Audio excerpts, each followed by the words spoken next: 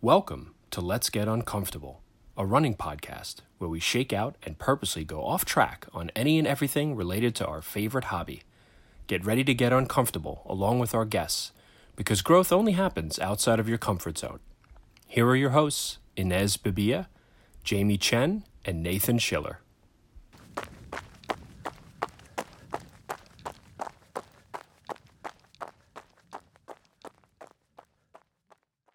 Hi, I'm Jamie. Thank you for joining us. Welcome to Let's Get Uncomfortable. I'm Inez Bebea. And I'm Nathan Schiller. Today, our guest is Matthew Luke Meyer, who, from what I hear, is a very fast guy. Yeah, he's one of those runners. When you look at his pictures and his feet float off the floor, he never touches the ground. Sister, nobody's that is so true. But before we get started, let's open up with our sports legacy segment where we feature, running history that we could all maybe wish we could repeat. For example, Ted Corbett, the first African-American president of the New York Road Runners, ran the Boston Marathon 22 times from 1951 to 1974. And in those 23 years, he only got 18 seconds slower. Like in 1951, he did a 2:48.59. And in 1974, he did a 2:49.16. Matt, you ran a 2:34 in 2019 for New York City. Where would you like your speed to be in 23 years? In 23 years? That's a really great question. I love seeing like really great photos and videos of people in their that are in their 80s that are still running. And that's like a life running to just always have it be part of my life. But in 23 years, I would love to still be qualifying for Boston. That would be awesome. I would love to still be. I mean, the older I get, the time window changes. But right. I'd still love to be able to lace up a pair of sneakers and bust down a couple doors here and there, show up and show some of those young folks how we do things. Hold up. How old are you right now? Oh, I'm not. I'm 28 right now. 28? Okay. 23, you'll be 51, right? Yeah. So that wouldn't be too much older than me, and I'm trying to qualify for Boston. So here I'm your 20-something years in the future representation. Exactly. Trying to get into Boston. It's all about putting a goal out there and pulling it in. So have you always been in long distance? So I am relatively new to running. If we were to talk about like timeline,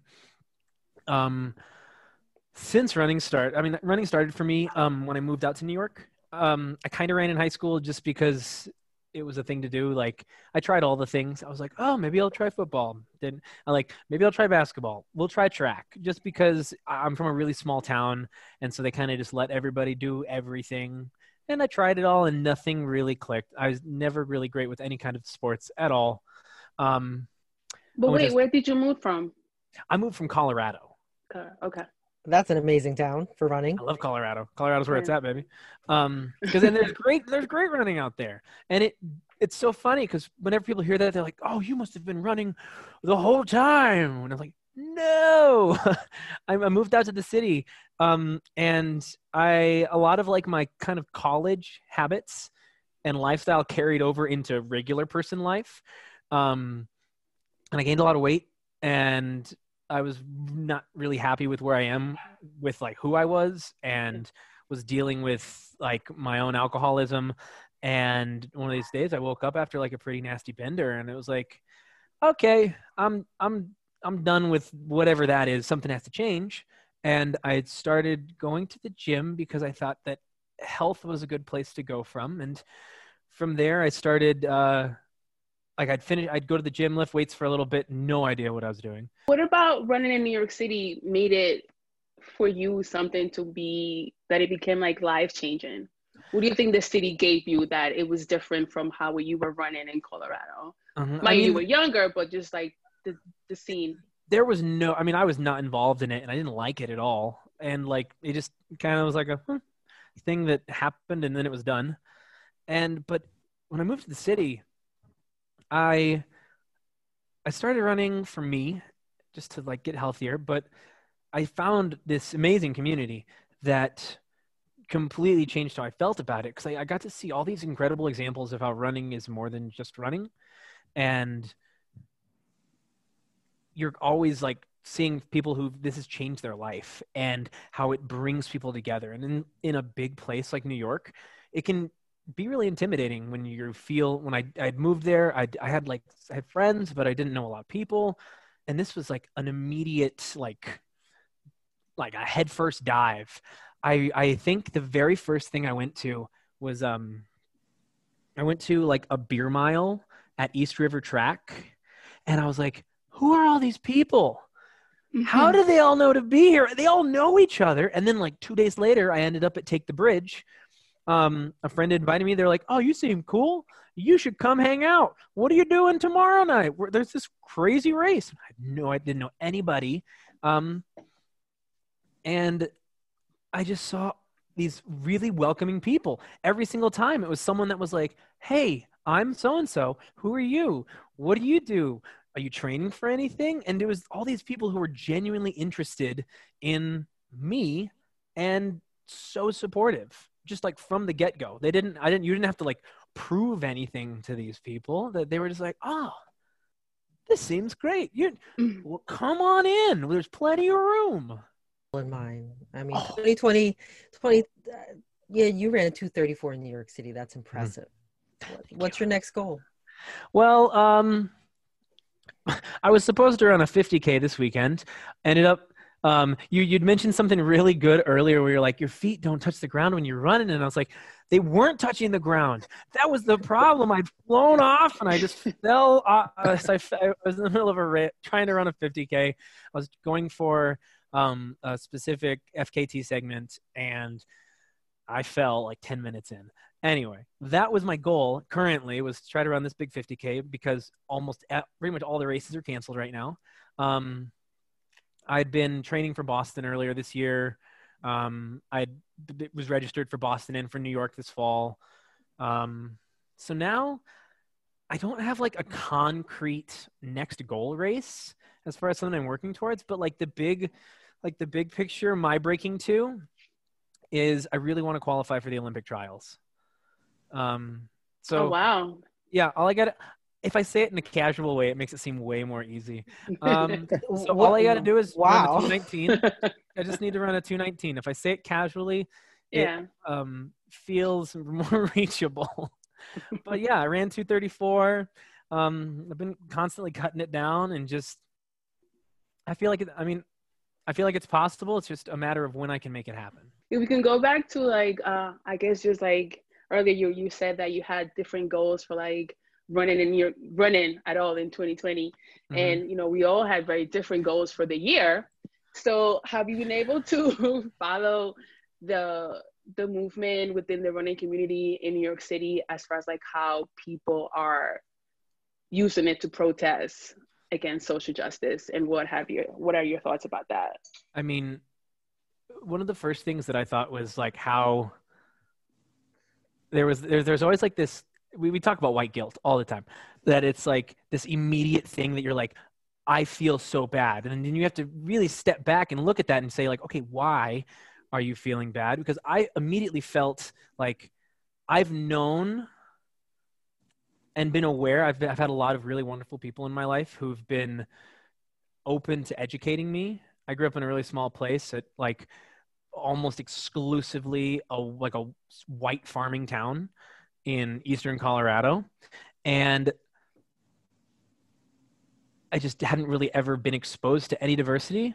And as I started to go through college, I had all these friends that were like, no, these are like, that opened my eyes to the like huge mountain of problems that are just built in and deeply ingrained in the country that I mean, you wouldn't think about it because it doesn't affect me. So I'm like, why would you ever know? But that's not an excuse by any means. The idea that I was set in a place that I'd never really understood, but then I had people who'd shown me what needs to change, and I was still aware of it, and I was doing things to change like how I feel, but never really crossed this threshold of letting that be something that's known or actively speaking up. Rather, it was like I'm just going to make sure that I do my part to do like what I need to do for me, which is so like, it's not like so incorrect, but it's just stopping so far short of what should actually happen. The fact that you can take care of yourself, but then if it expands around to the people around you, that's when you start to make change happen in larger things. And what I've seen really with the running scene is that it's like the idea that there have been like people who have constantly been saying something and standing up, that now it's more and more people that are like joining. We think about like the power of one person. If that person affects 5 other people, then that just continues to grow and grow and grow. But and how much of an impact do you see it when it's people who look like you are willing to have these conversations, not just in public, but also in private? Like if you go back to Colorado, to this small town where like everybody looked like you, how are you saying this to them in the ways that, like you said, people educated you in college, you live in New York City, a very diverse community. How is that conversation happening? That's where the change really happens, is like we see these, like you see large scale movements, and that is part of it. But another thing is like, how do you change opinions and open minds of people in this kind of a setting where it's a one-on-one, where you actually have those conversations? And one of the people I really take a lot of notes from my partner, Jesse. I think that I get a little too aggressive and like push for it, but that's 100% like not my place to do, but rather I should have a mountain of patience and be like, okay, I want to call somebody in rather than call somebody out. And like ask them questions like, so why do you actually feel like that? And try to come at it as a place from caring for that other person, especially if we talk about like the people that we need to talk to in our close circle, like family members, close friends, someone who you do care about. You want to come from a place of like understanding, so that, I don't know, there isn't a lot of pushback. And like, I'm not asking other people to do that, but I think that as like a white person, I should be the one to be like, everybody else has used up lots of patience for a very, very long time. And if there's someone who can like be patient, I should be patient. That like reaching out to those people in a place where like I can meet them where they're at and ask them like I understand why, like you grew up in this place and I also grew up in this place, so maybe we can make a connection here. And then if I can make a connection with you, maybe we can continue to meet in mutual places of understanding. I think that really tends to help if you can find some like commonalities behind with someone, because there are some people that are just like, when it feels like there's a huge divide, and I think that people just don't even let an idea cross. But if you're able to find like some commonality, people tend to be a little more receptive. Like you can be the vehicle to cross the middle, to cross over, and then be the face, which is more palatable for some groups to accept information, you know, as a white person. Exactly. Versus like a black person saying something to like a group of white people who may not be exposed. But if you're the face, then you can help facilitate that conversation.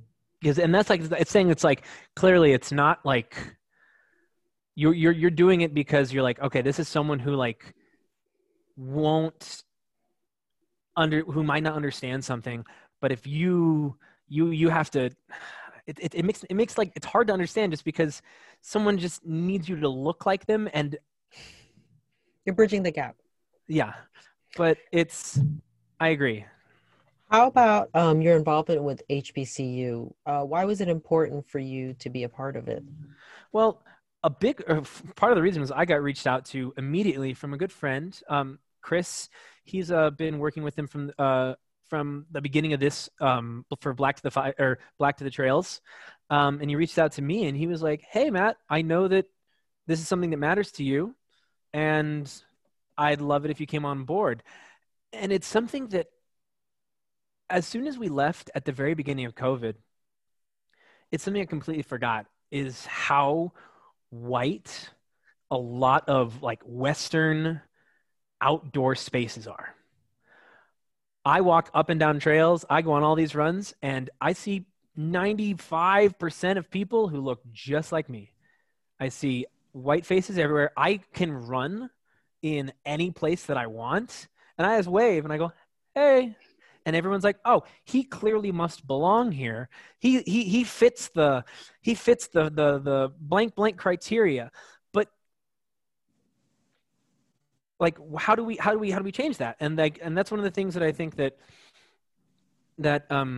Black to the Trails is doing really well, is the fact that it's addressing the fact that a lot of these, there's no rule at the front at a trailhead that says like, sorry, we're at capacity for anyone who doesn't look like this. But it goes way back before that. It's like, when was this introduced to you? The reason why I like to go hiking and why I have these things is because when I was young, I was involved in organizations that like showed me where to go. I'm an Eagle Scout, and in my scout troop, as far as like people who made it all the way through, I would bet $100 right here that every single one of them is white. And Scouts honor. And you look at that and you're like, okay, because it's like, what opportunities have been afforded to you that make you are where you're at? Like when you're taken somewhere, when it's more of just like, less of like an open, but like an invitation, that's when you feel comfortable there. Like, I can only imagine how it would feel. Like, whenever we hike and we wear masks, we do that because we care about other people, but people look at you weird out here if you're hiking and you're wearing your mask. And the way that people look at you, it's that feeling of like, oh, that's not right. That doesn't belong. And that is probably the closest I will ever feel to being a person of color hiking in these areas. The fact that someone looks at you and you can like tell immediately, they're like, that doesn't belong. And like, obviously that's like comparing apples to oranges, but in like, that's like the closest I could ever even come to it. That these people, there's the people that just like can't really grasp it. And it's because you just don't see it. You don't see anyone else out there. How about you, Nathan? Was your introduction to trails about the same? Yeah, well, not in the same as growing up in a small Colorado town. I grew up in the city of Pittsburgh, and it's a pretty diverse city to a degree. And I've lived in New York since college, even though I went to college in Indiana. So it's I went from an inner city to a very white, extremely white, like 90+% college white place, to New York, where part of my family's from, so I feel much more at home here. Mm-hmm. But a lot of the stuff you're saying, I have some just thoughts, and I'm curious what you think about like what could be different and how things could evolve, because I've been running ultras, probably a couple of races a year, mainly locally, but sometimes that means a lot of trails and getting out into other spaces. And the main reason I fell into it was just that I don't know how it happened, but I just loved being outdoors, and I love being in nature, and I go out, by myself and with my friends and my family every chance I get, even though I love living in the city. And part of the allure of doing trails is just to be in the woods. It's amazing. Yeah. There's nothing like it. And when I go to ultras, and it's impossible to look around and not notice that most people are white, and a lot of men also. Mm-hmm. So it's a very heavily, white male thing. And my experience of just knowing that is not the only type of person who runs, and definitely not the only type of person who likes distance running. So why is it like that? And I don't know the answer, but I'm curious if, you ever have those feelings of being in those spaces. You talked about a little bit, and like just saying why is it like this, and why does it have to be like this? This isn't reality, but there's this kind of privilege bubble around the space of a distance race, and what could be different. Like you look at I think it's in multiple stages. That if you're never introduced to something, that's like when that thought bubble pops in of like, ooh, I might like this. This is something I might want to try. I might want to continue. So if you're never even exposed to it, like, you don't know the things you don't know, right? If it's not on your radar, it's never even going to show up. But then way more from that as you like, there's like a whole like group of hurdles you have to go over to like, so it's saying for ultras, the idea that for a trail ultra scene, there's a couple like requirements. Like we have to have a mode of transportation. We have to have a way to get to this thing. There's more gear involved, that it's like not like, because one of the nice things about like a road race is like there are things, but it's not as much like stuff as you need for like the trails. It's like a whole nother level. Whenever you're looking at these spaces, like even, and this is even saying for like city-based road races, I look around in the corral and I'm like, it's still like overwhelmingly white. And I think on the trails it's definitely more so. But you wonder like,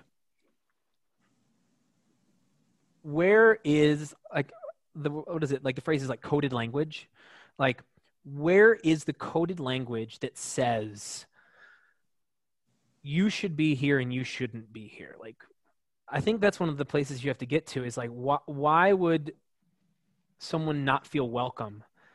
Why would someone not want to be there in the first place? Because I think that desire to connect with nature is like a very general human thing. I think that... Yeah, and I think it also that falls down with, like you were saying before, about access, representation, inclusivity. Like for example, like if you grow up in New York City, your high school might take you to a cross-country track upstate New York, depending where your high school is. So like if you are at a high school like in the Upper West Side, you might get to do that. But if you are at a high school, I don't know, in Bed-Stuy, I'll give you an example. Might not have access to that. So I know Jamie can talk about that. I think it's also, if you look at a lot of brown and black community, they grew up maybe in single family households where the parent is a sole worker. So like you just said, like if you were young, you would have a parent would be able to take you to a meeting where they themselves would get vested in, and they would research, and they would have access to, events. They would have the time to take. And then you have a lot of single family homes in which that parent would not have the time or resources to dedicate for their child, 1 or 2 children or 3 children.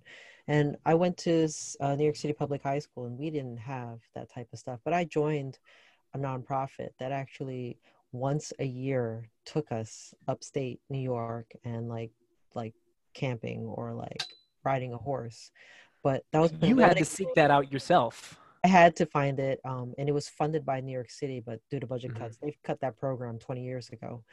But it's having access and exposure, and then meeting people who kind of look like or came from my background, so I can connect with them. Because if you put me 20 years ago, if you put me with like someone like you in like out in the woods, I would feel very uncomfortable and intimidated. But 20 years later, now that I've learned how to come out my shell, it's different. But yeah, and there's even like but if I can add also just real quick, that I mean, even if I don't think that coming from like a single parent household is going to keep you from going or trail running.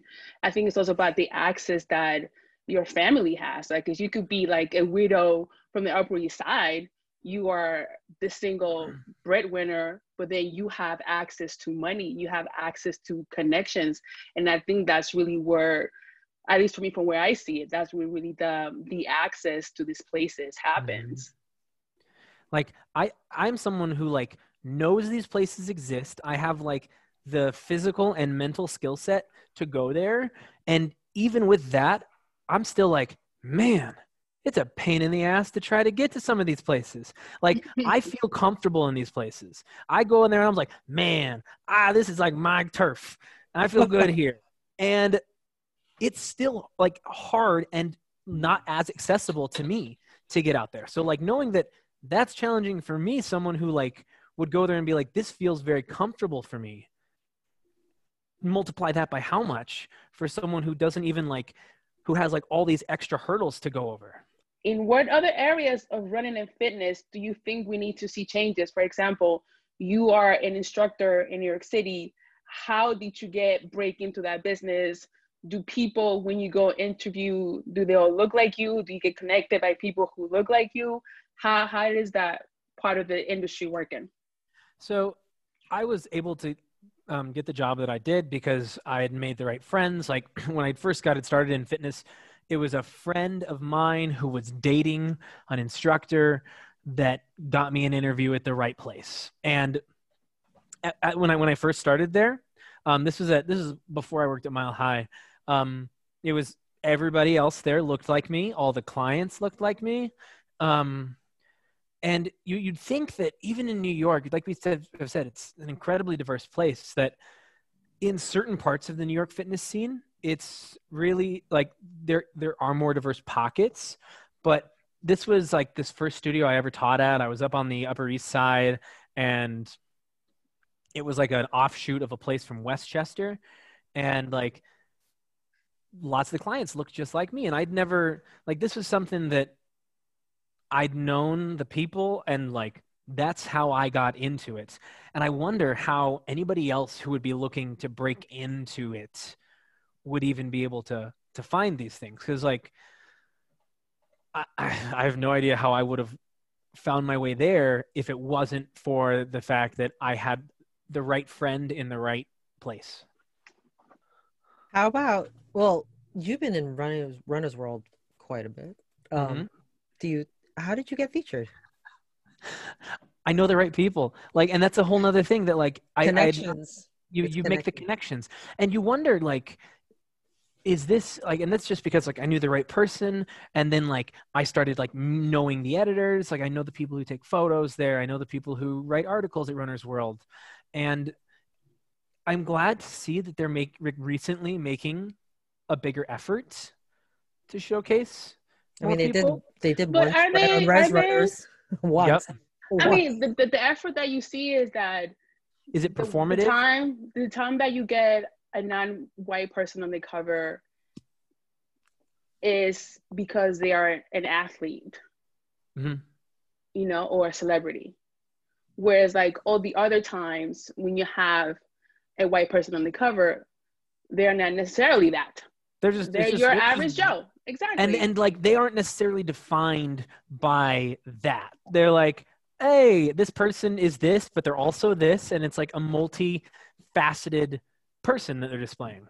And that's like the story that they're trying to push with it as well. But like you might see just like a regular person on the cover, like you said. And I'm wondering where it's going to go from here. Like But magazines, I think, feed off of their subscriptions. They look at the type of subscribers that they get. Yep. So I think that's what they're feeding into, because they're getting data from something. They're getting human capital data from somewhere. And I guess that's what Runner's World feels that they should feed. But I think they also want to go into like the advertisers. You know what I mean? They feel like, I am going to go to like, I don't know, Patagonia. And I'm just picking a name. Like, I don't really know them. And so like, hey, you cater to people who do ultra running and they buy your equipment. So this is who I will have on the cover. How many times can you commit to publish in my magazine with your ads?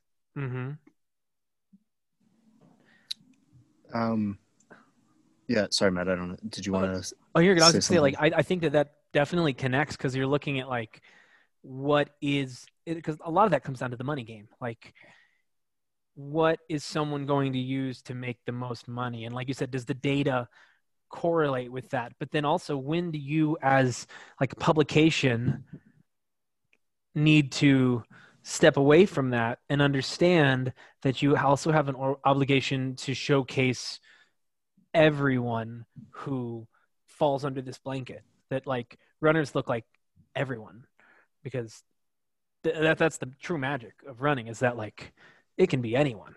And like you said, finding like what's the line when you have to separate between like, yes, you're trying to make money as a publication, but also what's your responsibility as a voice in the community?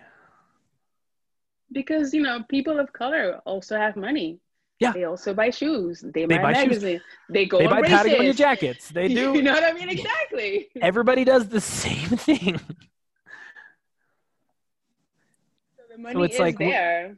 Yeah. And that's like, it's like, why is this catered to, like, why is the funnel pointed like this? Why can't we change the social experiment? Why can't Runner's World start showing other Black, brown, Asian faces? Mm-hmm. Because think of it, like when they were showing Jordan and they were showing other like basketball players, you gotta, how many inner cities and how many kids, how many little Black kids, they want to be basketball players. That's their dream, because that's what they're seeing is making that much money. You start showing some runners that look like them, and you start showing how much credit they get and advertising money they get and sponsorship, I'm pretty sure it'll change, because they'll just think like, okay, I'm not great at shooting basketball, but hey, I can run fast. And like, and visibility is the key. Like we said, like if you can't see yourself in like we were talking, like, where do you see yourself in 23 years? Oh, I can see myself there because I see people 23 years ahead doing this thing. And like, if you can see yourself in what someone else is doing, then that really like makes that immediate mental connection. Like, oh, someone's been there. Someone's done this before. Like the path is already there. Why can't I do it? That makes, I can go. And I think that's one of like the biggest things about visibility. Matt, do you have these kind of conversations when you're in Montana riding out the pandemic, or if you're in a group of, you know, super fast sub-elite runners? Are you talking about this kind of stuff? Well, I'm not having any conversations with any other runners up here because it's just me. But I have those conversations.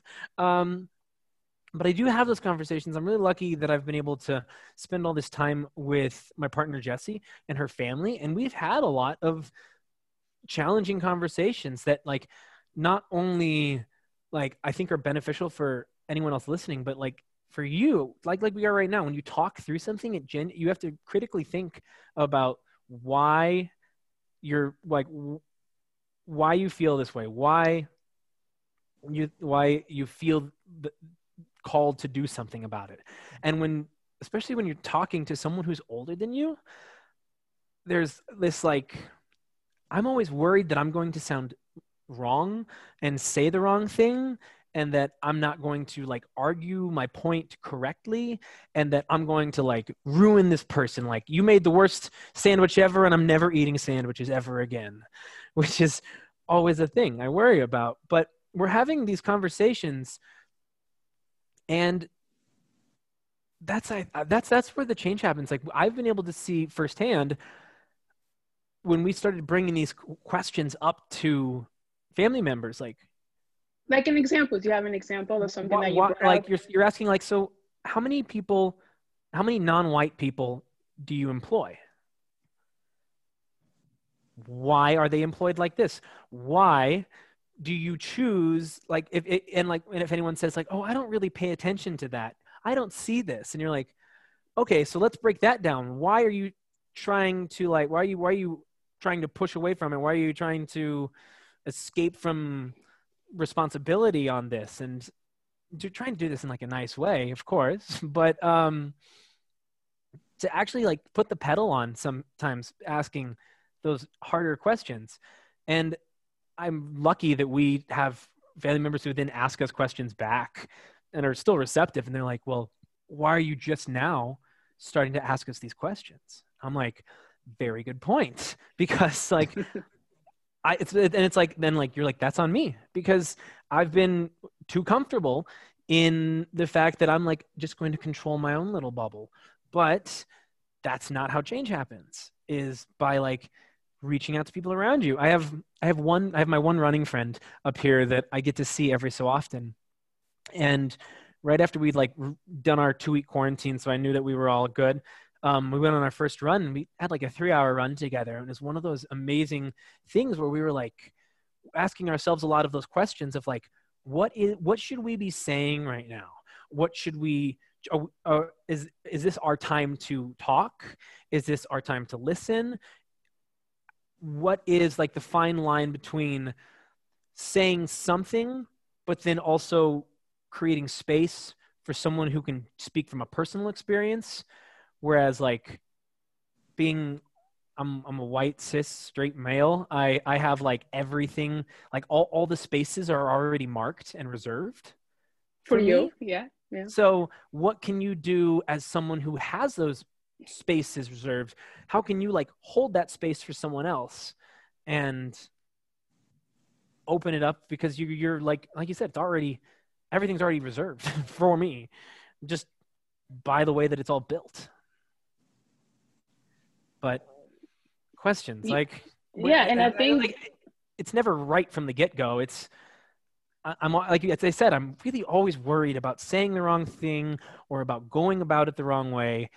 But that's been a bigger part for me, is not being so worried about doing it wrong and being okay with being corrected and taking criticism and being like, okay, I hadn't even seen it like that before. Thank you.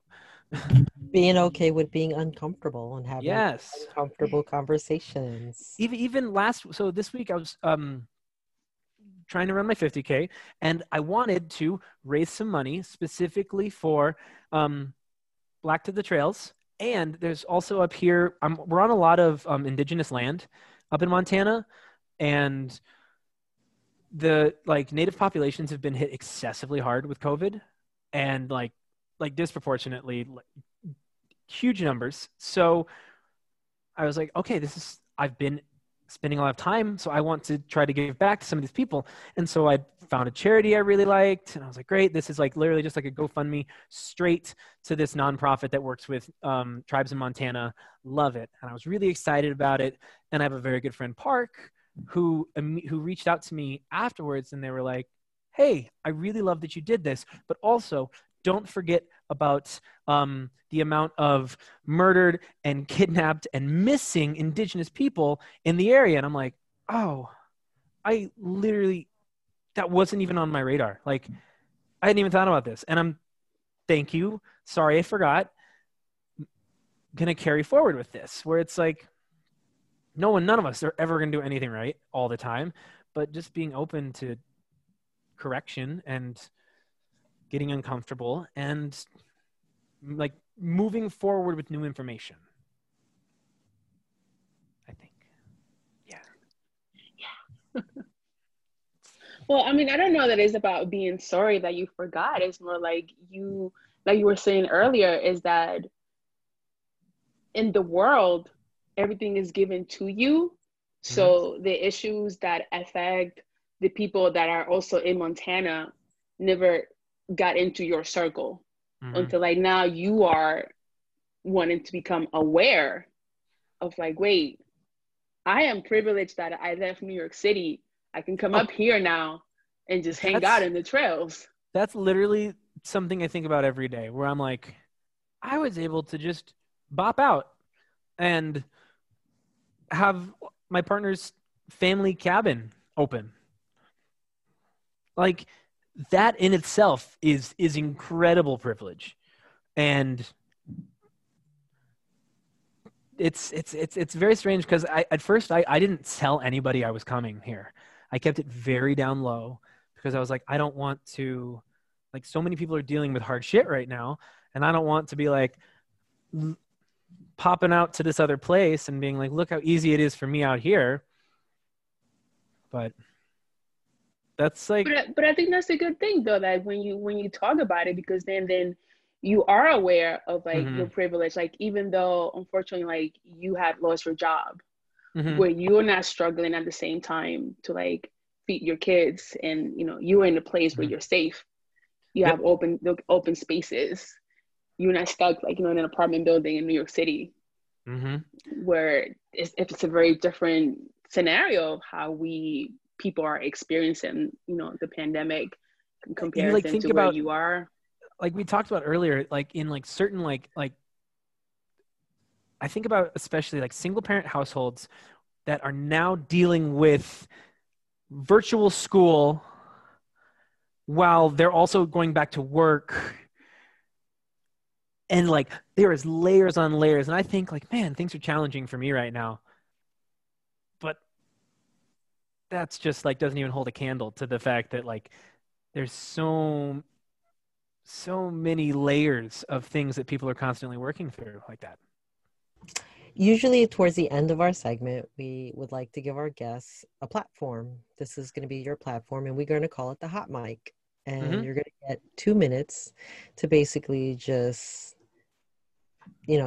have the floor to talk about what you want to leave the audience with.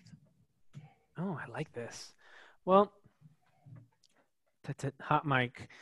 Yeah, and Matt, I'm gonna put a stopwatch on you because we know how fast you can go on the track and on the roads, but you need to be timed here as well. So Love it. Take it away. All right. Well, I think that one of the best things for us all to do right now is to take a genuine look at what's around you.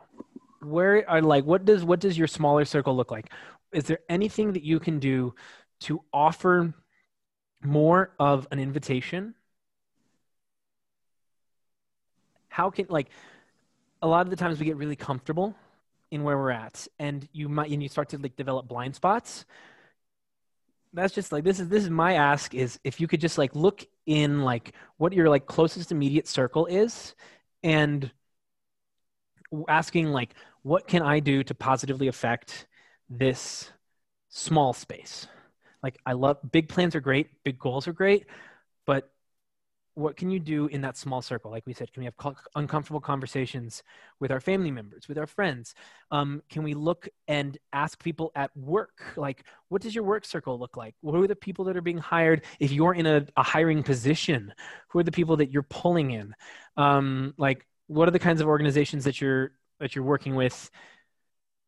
Yes. And I'm still now I have the clock in my head. Just thinking, what can you do to continue to offer invitations? And you have 30 seconds. If you're holding space, if you have those earmarked spaces that are saved for you, if you're a person like me who is in a position of a lot of privilege, what can you do to like open that space up to someone else? Time.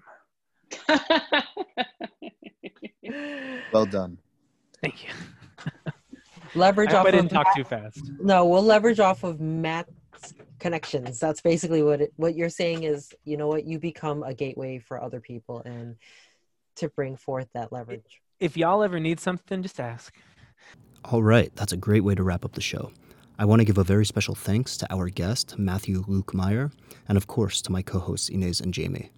Thanks everyone for listening, and looking forward to seeing you again on the next episode of Let's Get Uncomfortable. Thanks for listening to Let's Get Uncomfortable. If you enjoyed this episode, please subscribe, rate, and review us on the App Store, and follow us on Spotify.